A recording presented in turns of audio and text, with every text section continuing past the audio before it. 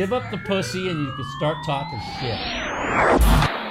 Welcome to the Mouthpiece, episode 20, year 1. Today, we're going to talk about my week that was, and we're going to have a special guest, my idol growing up, baseball legend, Mr. Orel Hershiser, talking baseball playoffs, along with your phone calls and anything else you want to talk about this week on the Mouthpiece.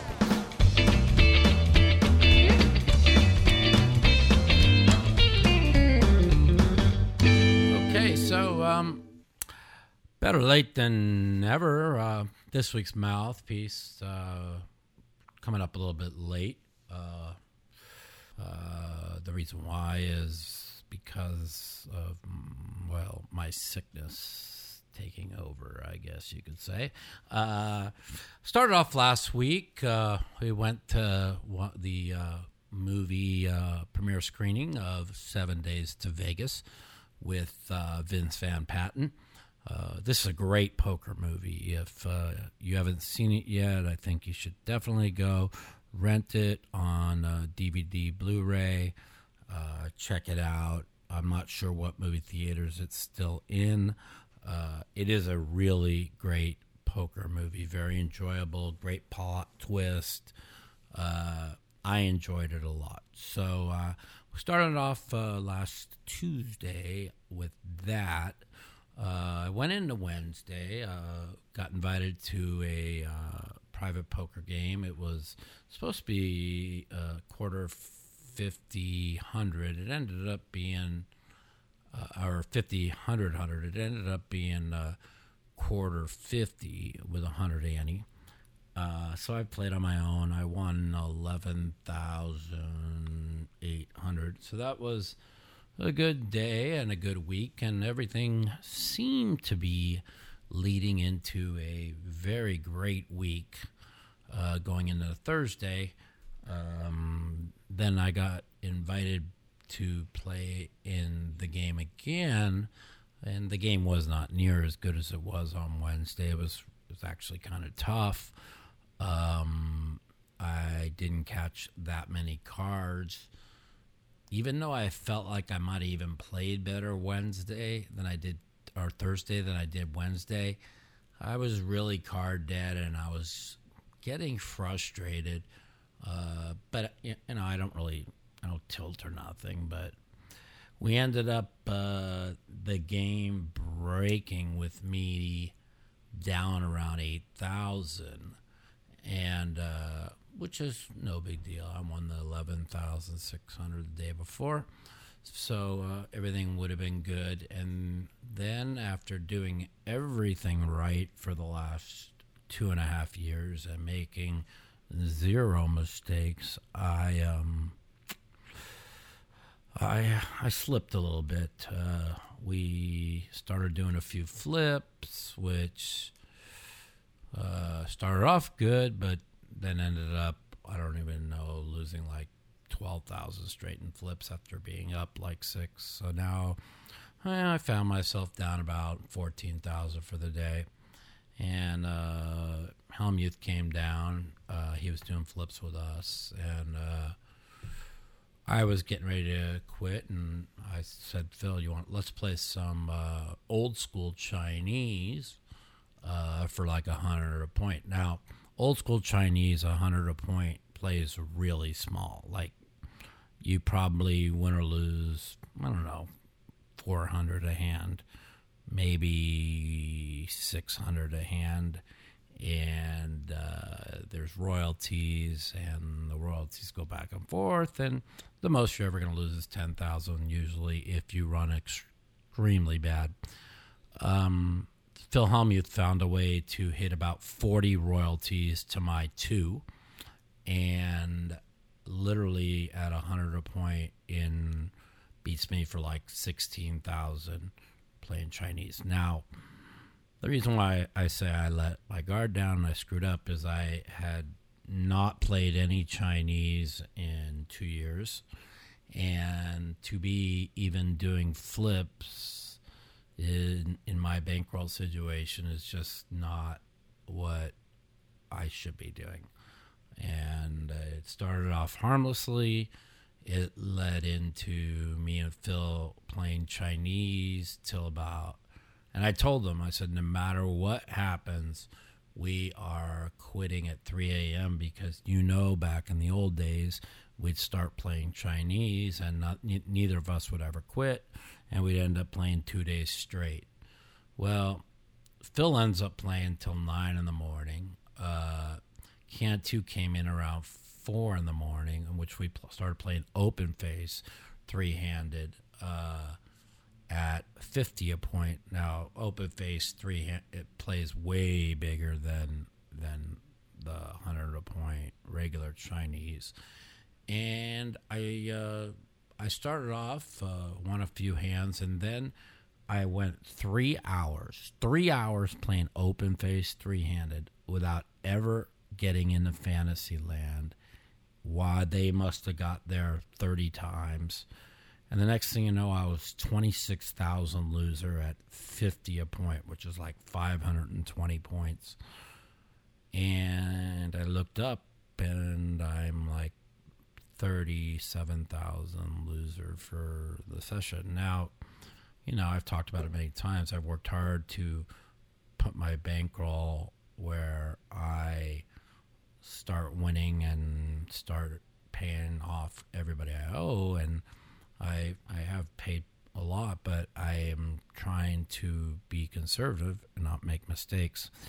And then I go and I make this mistake. I end up playing all night and day with Brandon till like midnight the following night. So you're talking about a 33-hour poker session in which I end up losing a total of 34,000. So I was like 36,000 loser about 5 a.m. I had grinded back to where like 17, and then Brandon goes on a 16K rush in 20 minutes. So it took me like 6 hours to grind back 17. Brandon hit like a one-outer when I was in fantasy to get him to fantasy, and he beats me for 200 in a hand. I'm in fantasy. Then he stayed like 4 hands in a row, and the rest was kind of history. But forget the outcomes. I made a mistake. I know what my mistake was. Winning 12 the day before, losing 34. I lost 22 in the period. I'm not happy about it. I won't make the mistake again. I mean, I guarantee you I will not let my guard down. It's really weird. It's easy when you're winning and your bankroll is building up and you start to feel invincible and you say, yeah, let's play some Chinese. I'm running good, or I'll do that. And then you let your guard down. And I did that, and I know better. My mistakes in life: A, sports betting; B, Chinese poker; C, playing long sessions. What did I do? I did 2 of the 3 things that I have told myself not to do. So, I wasn't upset that I lost. I was upset that I let myself down. It's something that I'm really working hard on, becoming a better person, not playing the long hours, not making mistakes. So, that happened, and then lo and behold, I was in severe pain the last 3 days, and I don't think it was because of the long session, because the pain started a week ago Friday. So almost 10 days ago, I started going into spasms again. I hadn't had spasms since I had the spinal cord stimulator put in. And so I'm like, what the fuck is this? What the fuck is it? So I had spasms on a week ago Friday, and then at my friend's wedding on Sunday, and we're going to get to that in a second. And so then I had no pain on the Wednesday playing, and no pain on the Thursday, Friday long session, but I've been in like severe spasms Saturday, Sunday, and even when I woke up today. So I'm sure it had some kind of effect on it. At the wedding, I drank a little bit. I want to congratulate my friends Stu and Annie for getting married on Sunday. That was a pretty good wedding. And I tried to have some drinks, which, again, I shouldn't do because alcohol inflames my injury and causes pain. And then I wanted to dance a little bit because I wanted to be normal. And unfortunately, having 2 drinks and dancing a little bit led me into a severe spasm. And I really think that possibly even doing that has caused the spasms I had this week. Let's hope not. One of the funniest things I just had to bring up of my friend's wedding last Sunday is when they got married and they had handed the ring to the maid of honor, which was Annie's daughter. It didn't really fit on her pinky finger, and somehow she flipped her hand and the ring went flying and nobody could find it, and it went into the water, the murky waters of like a golf course lake. It was a $40,000 ring, and nobody could find it for hours, and nobody knew about it. And, of course, they had to hide it from Annie because Annie would have gone crazy. And we were trying to figure out why everybody was outside, we thought they were outside taking pictures, but they were all outside looking in the lake for the ring. And lo and behold, 3 hours later, this little kid walks in with this ring and puts it on Annie's finger, and I had no idea why. And I found out later why, that this kid was searching for hours for the ring. Just another day in the life of my good friend Annie Lepage. What a week it was. So that's what happened this week. It's an interesting week. My pick of the week went down in flames. My second pick of the week also went down in flames. So I'm now 1-3 on my one pick that I give out every week on the show. I tweeted out my pick of the week this week, which was Arizona. My actual 10-star pick of the week was Thursday when I took Philadelphia, and I won that. I put Arizona out plus 5.5 at home as a home dog. It's really as stupid as it sounds. On Thursday, because I wanted to put Philadelphia in, I had to pick the 10 games in my contest, put them in, and then you could change them before Sunday. Hi, Flash. How you doing, little kitty? And I look back at all my original picks. I would have gone 8-2, and I would have won the contest. But instead, I changed up things, listening to too many people. And it's okay to listen to people that I watch and I think are really good handicappers. But it's another thing when I have a different opinion on them. Every other week, I agreed with their picks. This week, I kind of didn't, except for Arizona a little bit. And they were all in on Arizona as their top pick. So I went with it, and I changed it up. I liked the Giants originally. I changed to Washington because of what I heard from them, saying people are overreacting to the new quarterbacks, comeback win, and they're losing Saquon Barkley, their best player, which made a lot of sense, and their best receiver was out. So much for that. Case Keenum was awful. I think they made a mistake, though, changing quarterbacks and going. I mean, it's so obvious Dwayne Haskins isn't ready. He was 10 times worse. So the Redskins are a major problem, and I don't see the coach holding on much longer. So with that said, the baseball playoffs are upon us. They are starting on Wednesday, and our up-and-coming guest is a gentleman who I never in a million years thought I would ever meet, let alone become pretty good friends with, as I idolized him growing up, being a young kid and a Dodger fan growing up. Orel Hershiser was a guy that literally was my baseball idol.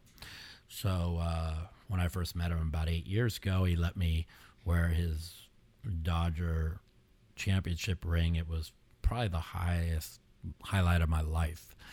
And getting to know him, and as a great poker player that he's become, I really enjoy his friendship. So I just want you all to know I will be playing on Poker After Dark tomorrow. If you don't have a Poker Go subscription, you can download Poker Go, put in the promo code MOUTH, and you will get $10 off a yearly subscription. That's promo code MOUTH at Poker Go. You can watch me play. Tomorrow, I'll be playing 400, 800 mixed games. I'm not a big fan of showing people how good I am at mixed games, but unfortunately, it's a one-day thing. It's a big game, and I let Phil Hellmuth have half of me again because that's just what I do. So, with that said, we are going to bring on my idol in baseball and a very, very Dodger great, Orel Hershiser, to talk about the upcoming playoffs, the chances of our Dodgers winning it all this year, and what he thinks of the rules changes and everything else. So with further ado, we'll be right back here on The Mouthpiece. The Mouthpiece. If you'd like to take part in our phone call segment, you can give us a call at 702-329-0480. And if you're a snowflake or a pussy and you don't want to talk to me, you can email me at mouthpiecepodcast@gmail.com. Also, follow me at The Mouth Matusow on Twitter for times that our call-in segment will be live.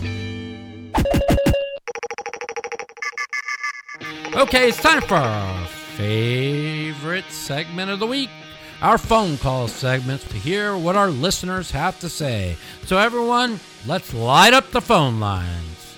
Yeah, welcome to The Mouthpiece. This is Mike. Mike, how are you? It's Mike in Toronto. How you doing, man? Mike, what's going on, buddy? I've been watching back old World Series main events and just going through YouTube and watching the old ones. And of course, I came across 2005, and I've watched the whole thing the whole way through. And obviously, the two biggest things for you are the making the final table and the god awful beat Scott Lazar put on you. Yeah.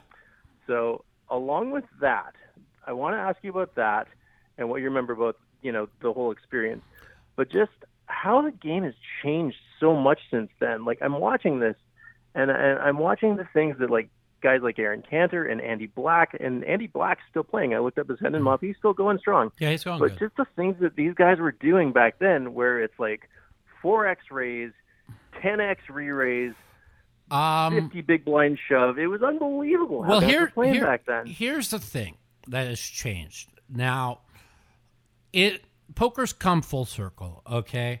The only difference between 2005 and 2019 is the game used to be played pre-flop and now it's played post-flop. Other than that, it's nothing's really changed.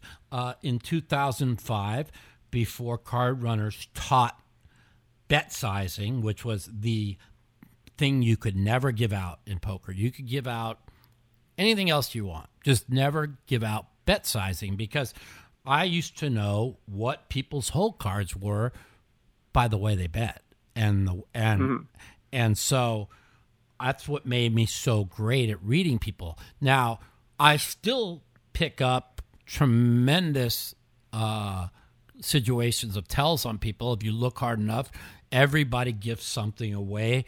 And when I always look to find the most aggressive players and just focus on them, and which I did in 2001 with Carlos, which is why it was so sick that I gave the World Series away, because I had a tell on him. So he was the most aggressive player, so I didn't really need to focus on anybody else. And when I made the fold after he 5-bet me with Queen 8 offsuit, I just couldn't let myself live it down. But going into the 2005 main event final table, everybody's like, you're going to win the World Series, you're going to win the World Series, you know. And I never once thought about winning the World Series. All I thought about was 1 hand at a time, 1 hour at a time. That's all I kept telling myself. And once I made the final table and I was the favorite to win, it's amazing. I'm surprised ESPN never aired this clip, but I told them in the interview before it started, I said, as long as I don't pick up kings against aces against one of these clowns, I will win. And it took all of 2 hands off the deck for me to pick up kings versus aces. Now, even when it happened, I was very fine, very content. I had already counted out the chips and was moving on. And I was mentally focused. Wasn't bothering me. And then the king hit the flop. And when the king hit the flop, I'm an emotional person. I went crazy. And when the king hit the flop, that was the first time in my life I said to myself, I'm going to win the World Series, because I was going to have 75% of the chips 8-handed, and I was the best player. I wasn't going to lose. And then when that heart hit the turn, and if you watch that video, you knew I just knew it because I knew how I've always ran in poker.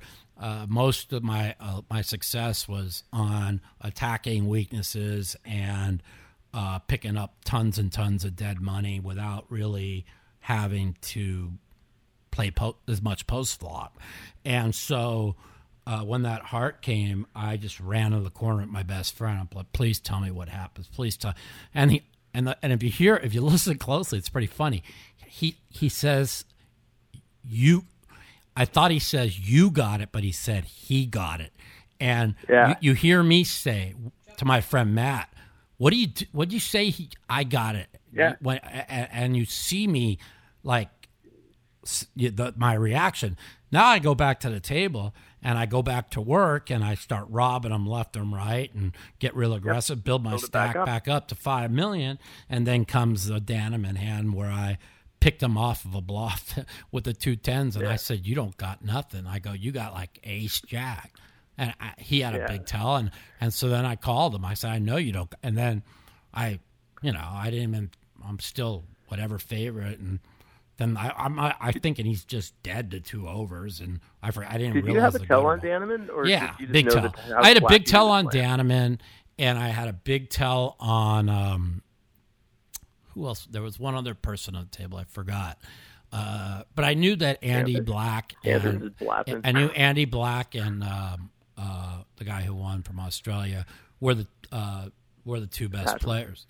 Joe Hashem. Because me and Joe had played a lot of hours together. And the one thing about Joe he understood was just stay out of my way. I stood and I stayed out of his way. So, we and same with Andy Black. It's like back then it was a thing of, as long as you're not greedy and picking up all the pots, you're trying to stay out of everybody's way, and you kind of move up the ladder. And then all of a sudden, so many of the new breed come in and says, "Oh, the right way is to attack the big stack." Well, that lasted for about 2 years. They don't do that now. Back in 2011, that was the crazy Euros were 4-betting and 5-betting. Yeah, all the time that was 2011 when Joseph Chong handed John Racner $1.7 million on a platter. And that was their thing. By him 5-betting, he's putting what's his name to the test. The guy from Canada. I'm so bad with names. The guy who won the World Series. Duhamel, and Duhamel, and that's just. It's really not an easy call with 2 queens when a guy 5-bets you 3-handed and the other guy's short, But it's whatever. It is what it is. But they don't do that now. If you notice, none of them guys are attacking them. Like I was watching some of the stuff from 2005, and I was like, and I'm thinking, like, I've been going through a lot of Jonathan Little videos, like you have recently. He's a good person to go through. He's the best. Great guy. His stuff's fantastic. My cash game has been so much better since I went through his cash game masterclass. It's terrific. Range analysis and GTO play is fantastic as a basis, but obviously if you don't take into consideration, game flow and your opponent's styles and and ICM and stuff, like you're not taking everything into consideration. If you're just basing it strictly on just range analysis, and then that's it. That's all you go with. Yeah, you're just limiting what you can do. And that's where Jonathan said on my show, we talked about. I said, well, this is what I do to exploit those players. And I said, how do you combat that? You know what I'm saying? And there really is no answer to that. And I know how to exploit a GTO ICM player. It's pretty easy, actually. You just do you re-raise a completely different amount than they're used to, or whatever you do differently than what most people do. So if your style changes differently than what most GTO ICM players are used to seeing, they actually don't know how to react to it. And like I said, if you heard that podcast, we talked about, how people used to open for 2X and it was always correct to defend in the big blind with any two cards. And now the good players have realized that, and they're opening 3.5X where it's not correct. God, we're going back to 2005. Well, because you're playing so deep. That's the thing. And a lot of players have not adjusted, and they're defending the big blind where they're not supposed to, and that is a lot of the things that the good players have adjusted to. And you heard that podcast review, and if you want, you can go back and listen to it. To me, I've had some great podcasts, some great guests, and the one with Jonathan Little, I never thought it would be, was I thought my best podcast I had, because I learned a lot, you know what I'm saying? And I am not a GTO ICM player, but I'm learning it not to put it into my game. I'm learning it so I know what everyone else is doing. Because if you read as well as I do, or Phil Hellmuth does, or Daniel does, I just don't think you don't need to put. Now Daniel's put it into his game, but it a lot, which has helped him in ways. But he's still one of the best readers in poker, and I mean, that's why I have so much respect for Brent Kenny. I mean, when you bring up GTO ICM, he laughs like, "Fuck no, I just play by feel," and that's what I do. So it's real easy to play, like that. So, anyways. I got to go. I got another call. I appreciate the call, Mike. It's good to hear from you. Thanks, buddy. And we'll keep in touch, man. Tell all your friends listen to the show. I appreciate it. Absolutely. Hope to see you at the Knights game in October when I'm there. You got it, buddy. Take care. Bye-bye. Cheers. Bye. Yo, welcome to the Mouthpiece. This is Mike. What's up, Mike? How you doing tonight? Good. Who's this? My name's Todd, calling from Tampa, Florida. Hey, Todd. How's it going, man? Anyway, I was calling, man, to tell you, Mike, I've been watching your sessions lately, and I've been playing poker now for about 20, 25 years. Right. I'm 45. I started young, and I followed your career. And the question I wanted to ask you, I can see a big difference in your game. I've never played with you live or anything like that, but like I said, I followed you on TV and stuff like that. But the thing that I could identify with you previously was, and I've heard you explain it, the blow up. Yeah. Those are gone during a session. Absolutely. I mean, and now recently, man, dude, I mean, there's been no blow up. Well, I mean, the discipline. Yeah. I mean, and I got to commend you, man. You're playing good cards, man, and it's showing. And I just wanted to I mean, what are you doing differently, man? I did on Live at the Bike. I had a kind of a brain fart and end up giving away $35,000. I've seen that. Yeah. I've seen that. But that was, I've explained it a little bit. Is I really felt on the turn that when he made a big bet, Garrett, that he had a set. And what did you put him on pre-flop? I put him on tens or jacks, okay? Okay. And all right. So that's why I hated the flop. So that's why I come off the lead and check called the flop. Yeah, that was a terrible flop for ace or king. Right, of course. And I almost, honest to God, I swear on my life, I almost just folded the flop, right? My gut, you have to follow your instincts. And my instincts told me to fold the flop. When I called the flop, which I didn't like because my instincts told me to fold, and he bet 10 on the turn and it was a king, I knew that Garrett knew I had aces or kings, okay? I knew that he knew that. So I decided, which was dumb, okay, that I'm going to try and play above the rim here and rep 3 kings. Now, I am 1,000% sure that if he didn't have a straight, he's going to fold a set to me when I check raise the kings.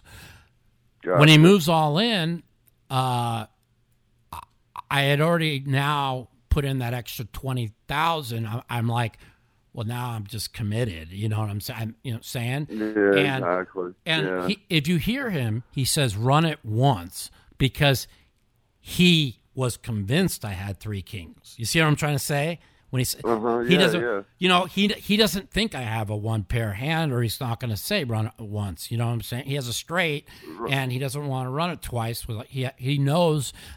So my thought process of thinking above the rim was correct because he thought I had 3 kings. I mean, he told you basically afterwards that he thought I had 3 kings, which was what I just should have followed my gut on the flop, folded it there. When the king rolled off, I was folding, and then I decided I'm going to get cute and rep 3 kings, knowing I know Garrett and my image. My image is, I just don't put big chips in without it.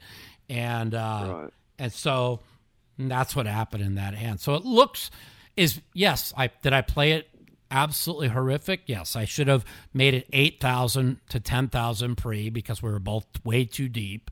So I misplayed it on pre-flop, I misplayed it on the flop, and I misplayed it on the turn. And when it happened, what did I say? I rebought and said, hey, it's probably the best thing that could happen to me. Now I'll put my head down.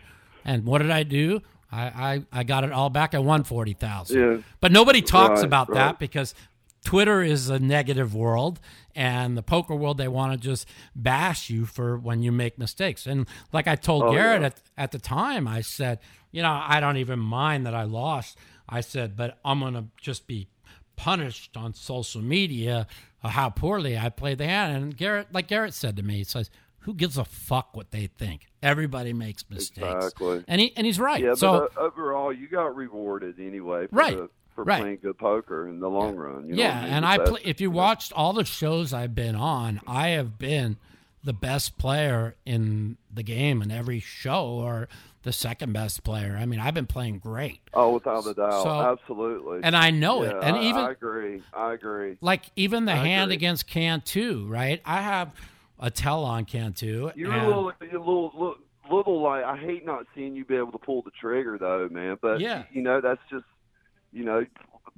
playing a little aggressive tight, I would think. Yeah, but I pulled the trigger on Cantu because I have a tell on him. That was sweet. And that's when Phil went crazy thinking I'm giving away my money, and I'm like, Phil, you just don't understand. I have something on him.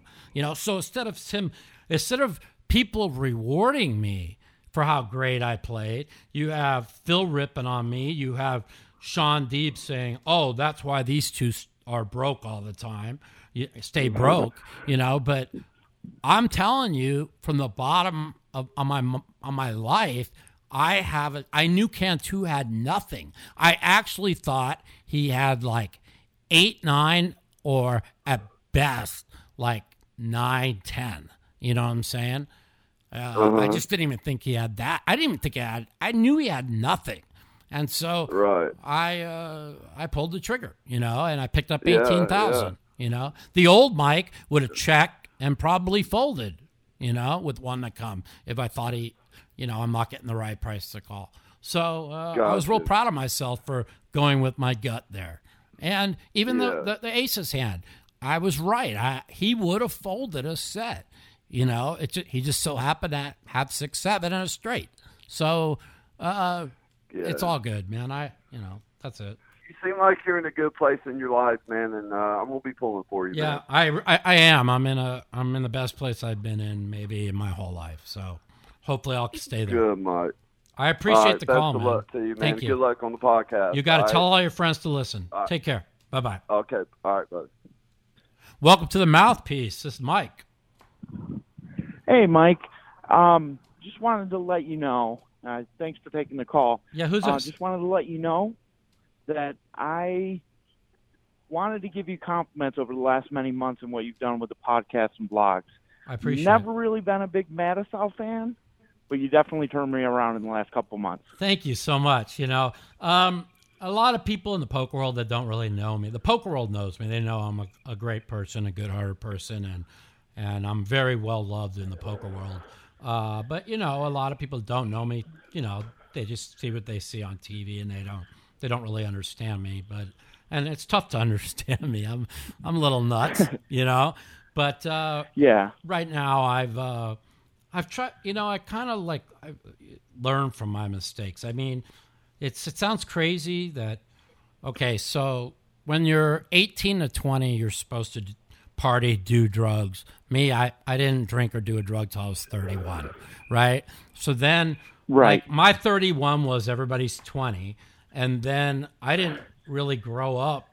I still haven't grown up, but I've matured a lot once I got in. When I got sick and the last 4 years of what I've been through, and it kind of changed me and made me realize what's important, and that's what I've done the most, and that's why I'm writing a new book that hopefully I can get out by the first of the year, which is called Poker, Pain, and Politics: How All Three Changed Me to Become a Better Person.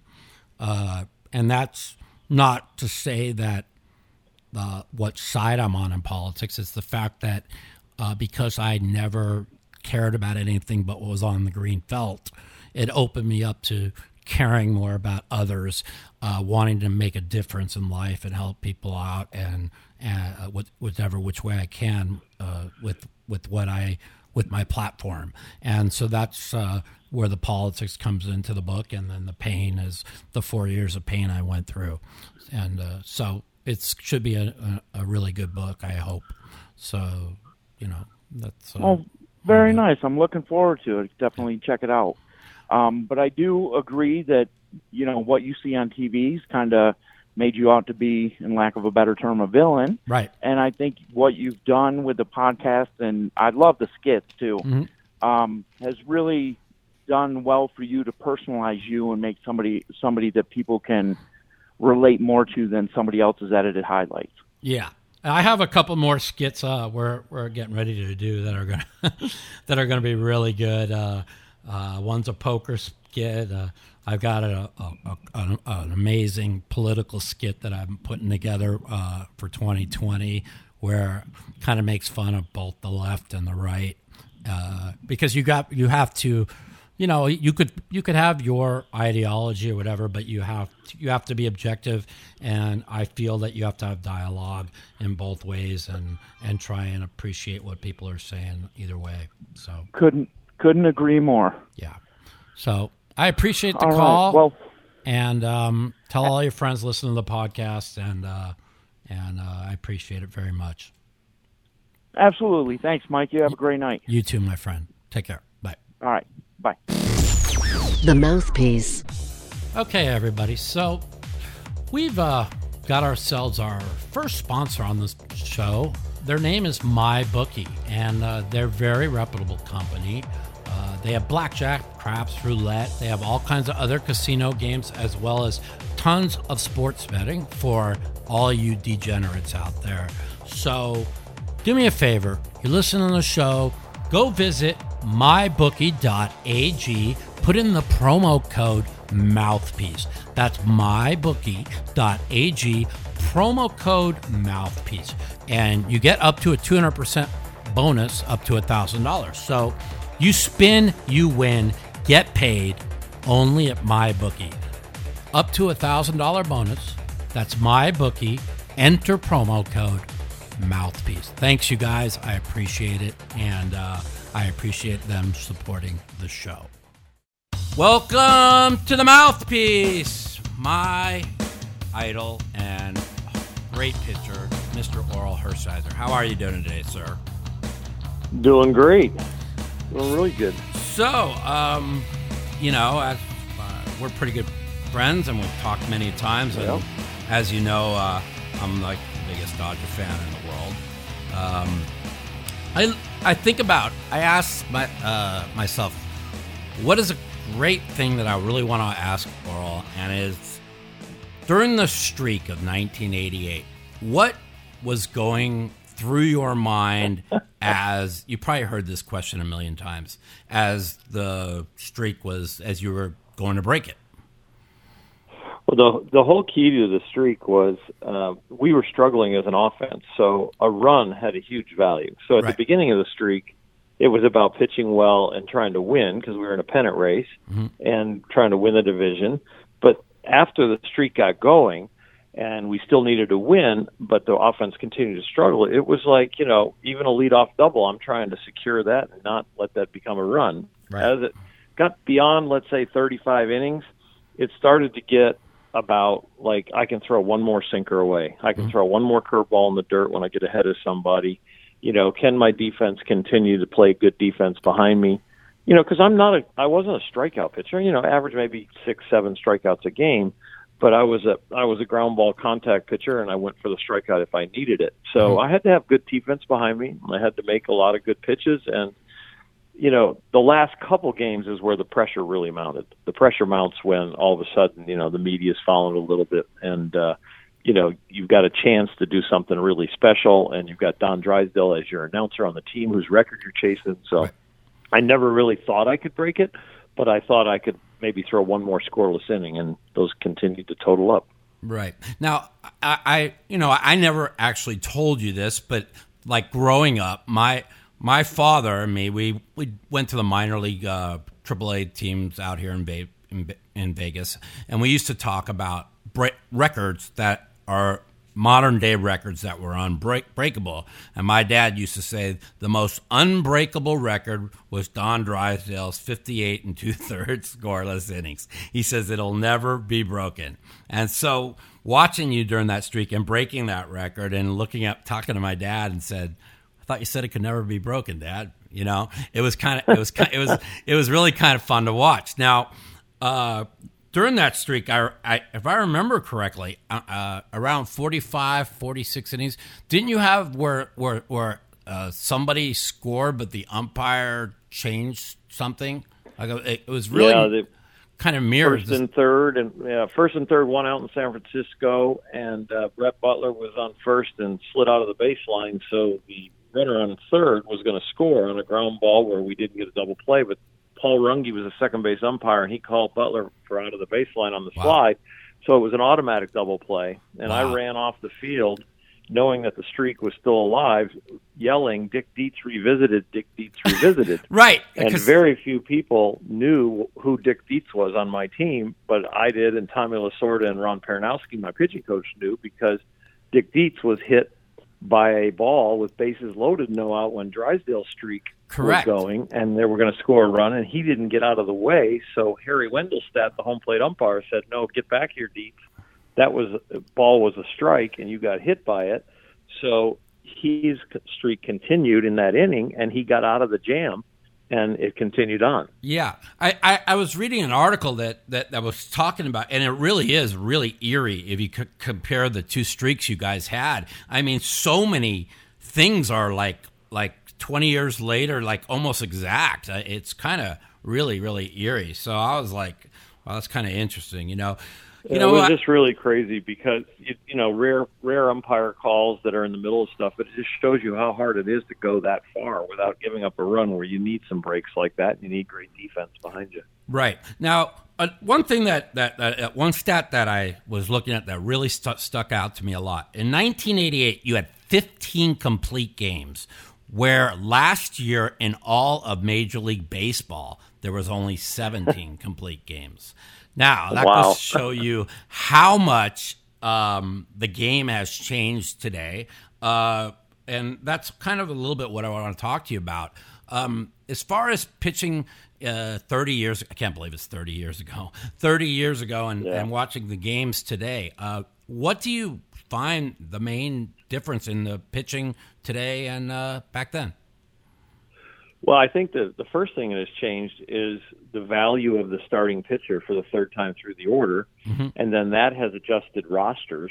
So rosters have now changed where, in my day it was a 5-man bullpen. Now you can have an 8 or 9-man bullpen. So the 12th or 13th pitcher on a staff is better in most cases, they say, than the starter going a third time around the order. So you have to have more pitchers because you're probably going to pull your starter somewhere around the 6th or 7th inning, if they've gone deep into the game. Some starters, of course, with openers are even going shorter than that. But, now we've got openers and bulk guys. But the difference between then and now is just like in poker. It's game theory. Right. The game theory has changed. And in poker, game theory has changed over the years and the way you play against different people, and the same thing in baseball. Game theory has changed offensively as far as launch angle, and defensively as far as shifts, and defensively as far as pitching and the way you formulate a pitching staff and who should be on the mound. Right. Now, the thing is I also believe, even though, like you said, game theory has changed in poker, and we're going to talk about that in a second, about your love for poker and stuff. But the question I want to ask you is, like, when I was growing up and I was being taught how to hit the ball or whatever, it was my dad always used to say, just try and hit the ball right through the pitcher's head. Singles up the middle. It was all about singles, steal a base, bunt, get runs. Now it just seems like home run or nothing. Do you think it's going to change back? Because how everything sometimes goes back to how it always is, or do you really think that this home run or bust is the way it's going to stay?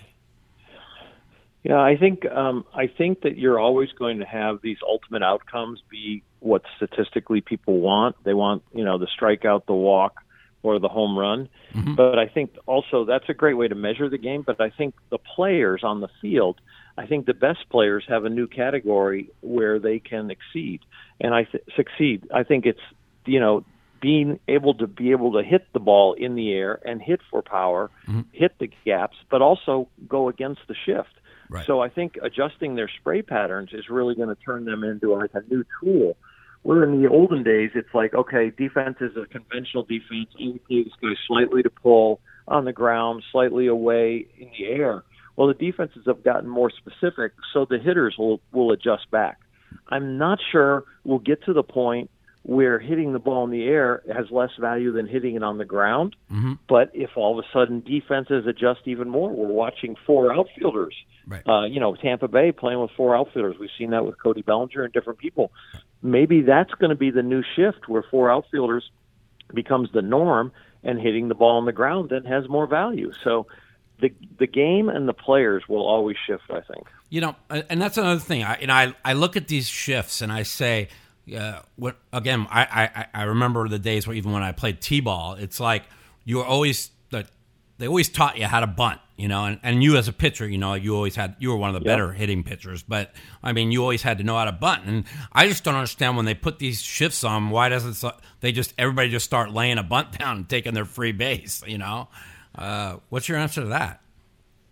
Well, I think they will. I think that there has to be some theory upstairs saying, no, I don't want you to bunt, but I know our guys work on bunting, but I think they're working on it for the do-or-die situations and the playoff games. I think you will see some more attempts at beating the shift. I think we'll see more attempts at beating, the shift with a bunt. Because in a game where you have to win or you have to get a run, it's completely different than having 600 at-bats and developing a swing and approach for 600 at-bats. So it has to do with, it'd be the same thing as playing short-stacked, in poker, and you're at the final table, or are you playing deep stack in a cash game and everybody's got deep stack. So it completely changes what you'll play, what your starting cards are, just like what is your approach at the plate. So 600 at-bats swings compared to what you'll do in an at-bat because you have to win right now. It's do or die in a wild card game or Game 7 of the NLCS or Game 7 of the World Series or a key game. I think it's completely different, and I'm watching players and management now ask guys to get ready for short stack. Yeah.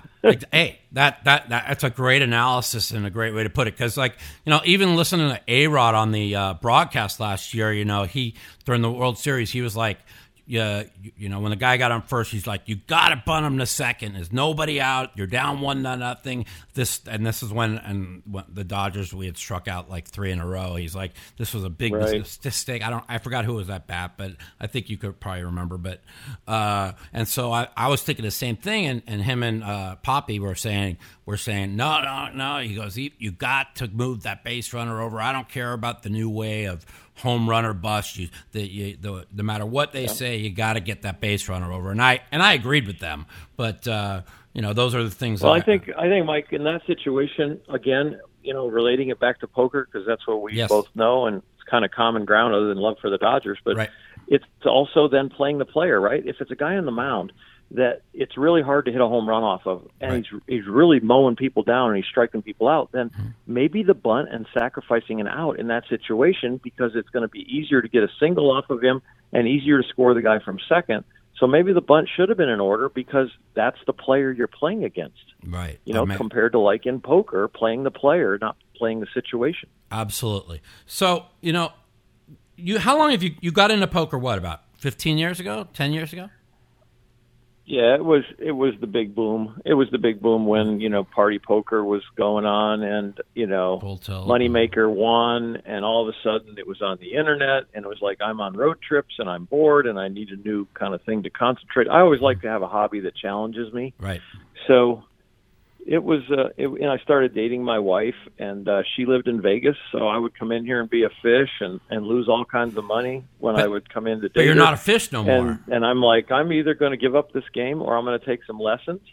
And I watched some poker videos, and up springs this guy that was an ex-teacher, a history teacher that turned professional poker player. So I'm like, all right, ex-teacher, this is good. Yep. He starts talking, and I like the way he talks, and I say, I can get along with him. He's kind of cut of the same fabric as me. Right. And lo and behold, it was Mark Gregorich. Yeah. And I went up to Mark Gregorich in the Bellagio where I was losing a lot of money, and I said, Mark, I'd love to have a conversation with you. And he goes, that's fine. And I introduced myself, and we went and had a glass of wine. And that night he was playing in a softball game, and he had never hit a home run. And I said, do you mind doing your batting stance here in the middle of the Bellagio? And he didn't. I adjusted his grip and his stance, and he hit a home run that night. And we've been best friends ever since. Yeah. And he's given me a lot of poker lessons. Mark's an amazing guy. Introduced me to nice people like you. Yeah. Yeah. And, hey, first time I met you, you let me wear your World Series ring, and I'll never forget it. It's like, I tell people all the time, what's like in sports, what's one of your highlights of your life? I say, I think the number one highlight is when Orel let me wear his World Series ring. Because come on, Mike, you don't understand what a diehard Dodger fan I am. There's people that are put the World Series bracelet on. Well, yeah, sure, whichever one you want, man. I'll let you wear my NBC head up ring. That was pretty good too. So yeah, I like that. Since I played in that tournament, I'd like to wear that ring. That was so. I was wondering, in 1989, after the big year you had, you actually had basically statistically wise the exact same season. I mean, you had the same amount of strikeouts. The ERA was the same. Yet you guys went 15-15 that year instead of 23-8 the year before. That was because the offense was struggling so much. Yeah, it was. I actually thought I had a better year consistently in '89 compared to '88 because '89 didn't have 59 scoreless. So I think my ERA was like 0.3 higher. Yeah, it was. And the innings were close and the strikeouts are close. And I'm like, okay, without 59 scoreless, my ERA is really in a better place. But I think, Cy Young wise, I think a reliever won it. Davis from San Diego won it that year. And I went I was 15-10 going into September, and the joke in our clubhouse during my starts was that my team was trying to break my scoreless record. So our offense wasn't real good. So I think I did go 0-5 with a 1.2 or some crazy ERA in September. You did like the pitcher from the Mets last year. What's it? Yeah, I mean, if sabermetrics would have been in, I might have won another Cy Young, but through the statistics and the WAR and all the other peripheral stuff. So it was a good year. It was just a tough year for our team and a tough year for us offensively. You got to remember the year before we win the World Championship, our MVP Kirk Gibson, I think he didn't have 90 RBIs. No. And Strawberry had like 110 and didn't win the MVP. Gibson did because of his impact on our team, which he deserved, but it wasn't a big offensive team. It was a pitching and defense and heart team. And if I'm not mistaken, I mean, like Mickey Hatcher went off in the postseason. He could have been the World Series MVP instead of me. That's what I thought. Yeah, he met Mickey Mantle at a restaurant in New York when we were playing the Mets, and he goes, Mickey Mantle says to a guy who's hit like 5 home runs the whole year, he goes, look, you can't be called Mickey and not hit home runs.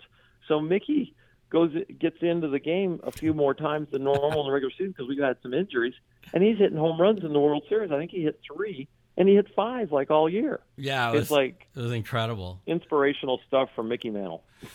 So touching a little bit off on baseball a little bit. So we know this is the year of the home run, and I know it has a lot to do with the changing of the baseball. We talked a few years back about when they got rid of PEDs, and we also talked a little bit about how a lot of players that didn't do PEDs, they did greenies. They were, because it was like so hard for these batters day in and day out to basically produce. And now all of a sudden they changed the baseball, and and now the year of the home run is back. Comparing. I bring that up because comparing, let's just say, what I believe, as much as being a Dodger fan, I hated Barry Bonds. I hated his guts, but I also feel like he was really treated unfairly by not being in the Hall of Fame. You know as well as I do, until he did take PEDs from 86 through 98, this guy was the best hitter I'd ever seen that before then.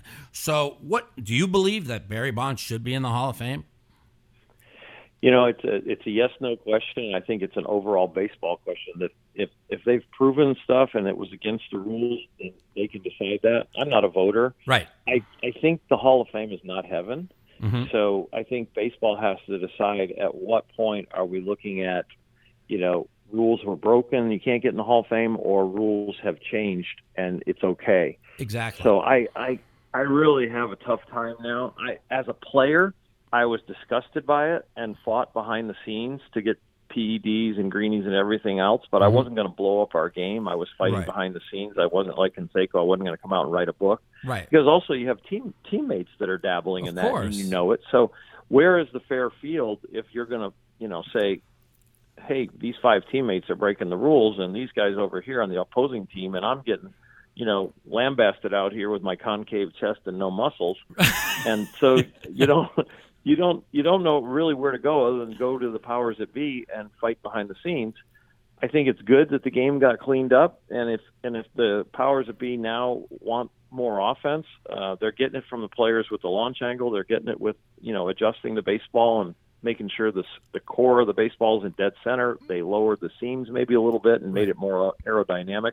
And I think we're definitely seeing the uptick in the home runs because of the baseball. It's not because of what's going on with the players. Of course. And so that was the point I'm trying to get against. Because I remember 1990 when Jose Canseco was dating Madonna. The fans were throwing needles at him in the outfield, going steroids, steroids. So everybody knew that what was going on. Baseball knew what was going on. And because of the big home run chase of 1998 between Sosa and McGwire, it took baseball from the strike of 94 or 93, whatever it was, to new heights. And then all of a sudden they wanted to destroy the people that brought baseball back to new heights. And I just feel if now that they've changed the bait. What's the difference between the guys playing that did the PEDs or greenies or whatever, and it's well known that Babe Ruth even did greenies back in the day. Now you have a different baseball, and now the records are going to be broke. See what I'm trying to say? There's a real tough. I know exactly what you're saying, but I'm going to go next level with you and just say it's apples and oranges, but they're both fruit and they both taste different. Right. So So it's like I understand why you're in the flavor range and you've got the flavor of the thing, but it's going to be really hard to then start dissecting generations and problems in the game and saying, okay, all of a sudden. So maybe the bottom line of your argument might be that just go by stats. The game has problems. The game has differences from every generation to generation. There were probably people doing steroids prior to the steroid rules coming in. Absolutely. That benefited, and there are probably even people prior than that generation that were probably doing it or doing something out of the ordinary that 100%. the league didn't either care about or the league didn't know about. Correct. Scuffing the baseball, throwing the spitter. The strike zone was different for certain pitchers because they tipped umpires. Ownership took care of people. Who knew? Every generation has its issues. And maybe the ultimate logical, as you spiral it back down, would be just go by stats. I agree. Now, I'm going to ask you one other question. Then but the problem with stats, Mike, is there's a problem with stats, because the strike zone has changed, the ballparks have changed, the ball has changed, everything has changed. So it's like, then do you go stats by generation? And then how do you separate generations? I mean, this is like Pandora's box. Correct. And that's why when you just brought up a good point, that was going to be my next question. The strike zone has changed. Okay? There's rule. The rules are a strike is from the knees to the letters and over the corner of the base. Am I correct? That's correct. That's the rules, right? I haven't read the strike zone rule in so many years because I just go by that's actually considered the rule. So, are you somebody that would be for keeping your umpire behind the plate because for calls at the plate or whatever, but going with a computerized strike zone? Yeah, the whole key to the computerized strike zone, which I am now for, Me too. I am for because I want it to be consistent, and the fan has immediate information, and so that it should be immediately accurate. So I think it's unfair to the fan to see a ball called a ball, and it really registered as a strike, and it's unfair the other way, too. We take a minute and a half to 2.5 minutes to get a call right on the field, and now we could get a call right with the strike zone in a quarter of a second. Correct. I mean, now, the problem I have is you have to be able to adjust the strike zone for Aaron Judge compared to Altuve. Right. You've got to be able to adjust the strike zone. Unless you say in the game that the strike zone is this big and this is how big it is no matter how tall you are or no matter what kind of batting stance you take. You could say as a game, this is the strike zone. Right. So it is another way of adjusting ballparks. You could give a bigger strike zone in Colorado electronically and a smaller strike zone in pitchers' parks, and you could adjust. So there's so many ways, as you know, and as we play, again, back to poker, mixed games and all the different rules you can play. You can do anything you want with baseball, or like they do in football, or like they do in basketball, the 3-point line and everything that 3 seconds and the widening of the lane and everything. So games can be adjusted. Well, see, so this is my idea, and tell me what you think of it, okay? Because everybody, like you said, the Aaron Judges are bigger. If the strike zone is knees to the letters and over the middle of the plate, if they just put everybody's baseball's measurements, into the computer, so when they come up, they're going to know exactly where their knees are, where the letters are, and then they know where the strike is. Now, I also say you could go with keeping it just like it is, and I think this is the best idea, is going with it. Each player gets 3 challenges per game, kind of like tennis. People in tennis love the replay where they zero in. It takes them a half a second to see if the ball was in or out. So if the guy, instead of arguing the ball or strikes, that player gets 3 arguments per game or 3 challenges per game. It takes a quarter of a second to see if it's a ball or a strike. And everybody's measurements are in the computer. And now nobody will have to worry about arguing balls or strikes. Do you like that idea? That's a new and different idea, and I'm kind of smiling as you said it. I'm wondering if it should be the player or the manager that has immediate information too, like in key situations. So it's almost like the challenge when they say they're going to challenge the play on the field, they can challenge the strike zone. But again, it comes down to me, going back to the beginning, would be the strike zone being accurate first. And right. so I was a non-electronic strike zone person about 2 years ago because the players kept coming to me and saying, you better watch it when you're announcing the game because that ball is still 3 inches off the plate and it shows a strike, but the technology was off. The vibration of the cameras, the resetting of the cameras and getting the technology accurate on a nightly basis was off. They've gotten rid of that. I haven't heard a gripe from a player in about a year and a half on that the strike zone showed ball and it was really a strike. They have not griped once. So I know the technology and the position of the cameras, the vibration of the cameras being set accurately every night have really improved. But we also have to get what you said about the height and getting a guy registered, or is there one consistent strike zone for everybody? But it's very interesting that you say about the challenges. That would be a slower way of adjusting to the electronic strike zone. Yeah, and it's so popular in tennis. You know, like when the guy raises his hand, and then that means a challenge, and then in less than then the fans all start clapping, waiting for it to come up on the big screen. It comes up as a big screen as a strike, and it's overturned, or vice versa, and everybody, the fans will go crazy. And I just think it's just the perfect idea to put that into baseball. The interesting thing is everybody, number of challenges, you start thinking about 3 per player might be too long. But if it can come back in like a quarter of a second, like you said, it would just kind of come up on the scoreboard the opposite way the umpire called it. Right. But I think if you limited the challenges, then all of a sudden you're lengthening the part of the game that really makes it long and at times gets a little arduous, which is the last 3 innings, because people would save their challenges for the 7th, 8th, and 9th when it was the biggest moment. Which is fine. That's kind of like what they do in tennis. They'll save it for late in the set. You know what I'm saying? Yeah. Or so that that's fine, but it just wouldn't be hard to measure every baseball player's knees to the letter. They'll know exactly where each player's strike zone is because of when they get in the box, because the computers will have all that. So exactly, that was my idea. So, anyways, I like it. I want to talk about that. So now we look back with the playoffs coming up. Okay, we know that. We ask ourselves, will this be the Dodger year? And what is your opinion in the day of the home run, where you still have basically 3 pitchers, well, 2 for sure, that are completely dominating, like a 36-year-old Verlander or Cole with Houston, and even our Clayton Kershaw is still pitching great. So, what's your opinion? Well, I think in the playoffs, again, related back to poker, I think it's more like final table play compared to early play. I think early play is the regular season, and I think final table play is kind of the playoffs. Can the best players win in the playoffs? Yes. Can a non-dominant player win at the final table? Yes, because he all of a sudden gets good cards, and who gets hot. So the shorter stints relate to starting pitcher getting hot, or 2 starting pitchers getting hot, maybe 2 or 3 relievers getting hot, and then you don't even need an offense to get hot. Then you might be able to get through it with a couple of key hits here and there, and all of a sudden you're winning these short series. But there's no way you would win a whole season with that.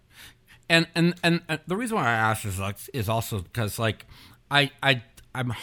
Because the Dodgers lost the last 2 World Series, that's why you asked. That, and I want to know. I mean, I don't want to get ahead of myself, but you better get ahead of yourself, because I got to go to the ballpark and announce this game. I got 2 minutes. We're going to get this over with. You got 2 minutes left. Way to go! You got it. Bottom of the ninth. Bottom of the ninth. What? I don't think there's a threat to us, the Dodgers, in the National League. We talked a couple weeks ago in L.A., Washington, but they've fallen off. They seem like they're back to their early season struggles with everything. But who knows what's going to happen? Yeah. I really think I might be wrong, but it's. I think on paper you're right, but we still got to go play the game. Exactly. I mean, I'm looking like the Dodgers in Houston. If it ends up the Dodgers in Houston, do you think we have what it takes to win it against them? We definitely have what it takes to win it. But if I was announcing in another city, I'd probably say we definitely have what it takes to win in that city. And I think that's how close the playoff races are. Right. And I think that's what the Dodgers have really worked on all year. They have worked on the edges of the game. They've worked on the situational hitting, which they're much better. They're 2-out, 2-strike hitting with runners in scoring position is improved. There's a lot of those peripheral edgy numbers, their defensive accuracy in the shifts and what they're doing. And so they are really working hard on finding those edges all throughout the regular season. Even though in the regular season they could probably overpower people and not concentrate on that stuff, they've concentrated on it to get ready for October. And I've noticed that too. And the one last question I got for you is, yeah, buddy. Kelly Jansen's been really struggling. Do you feel like that might be something that could hurt us in the playoffs, or is the manager prepared to go a different direction if he keeps struggling? Yeah, I think that if Kenley was the ultimate closer on our team right now, and that's the way they were going to go no matter what, and he was struggling, I think it could be an Achilles heel. Mm-hmm. But I think over the last month or so, the team has prepared for Kenley to be a part of the bullpen and not necessarily the closer. Okay. I think he will get closing situations when the matchups are correct, but I think it's going to be more of a matchup bullpen in the playoffs than it is going to be a bullpen that has a closer and everybody else sets up for him. Right. I think I think Kenley is at a place where he believes that that's okay. I think that the talent they're going to put down there, if it's a Dustin May, a Gonsolin, a Maeda, Urias, a Stripling, all Baez, Kelly, all of them, I think you're going to see a staff down there. And I think that's going to really help give them an edge that's going to remove that Achilles heel. I felt the same way as far as our late relief. I feel like we have enough players that have been like fourth and fifth starters that they might end up throwing into the bullpen, and we have a big three, and just like Houston does. So it's going to be fun. It's going to be interesting, and I'm kind of looking forward to it. It's either going to make you really happy or depressed. I know. Oh, so we're just going to have same with you, buddy. It's going to make you. Don't let it affect your poker. Do not let it affect your poker. Oh, I won't, but I'm looking forward outside influence. I'm looking forward to going to the World Series and seeing you there, and hopefully getting there. All right, buddy. And I appreciate the interview. Have a great one. Text me when you're playing poker. Let me know where you're at. Find my fishy ass. Let me know when you're playing. I'll come hang out with you and have a drink. Play some poker. All right, bud. See you later. Take care. Bye. The Mouthpiece. Okay, everyone. I hope you enjoyed our show today with baseball legend, Dodger legend pitcher, Mr. Orel Hershiser.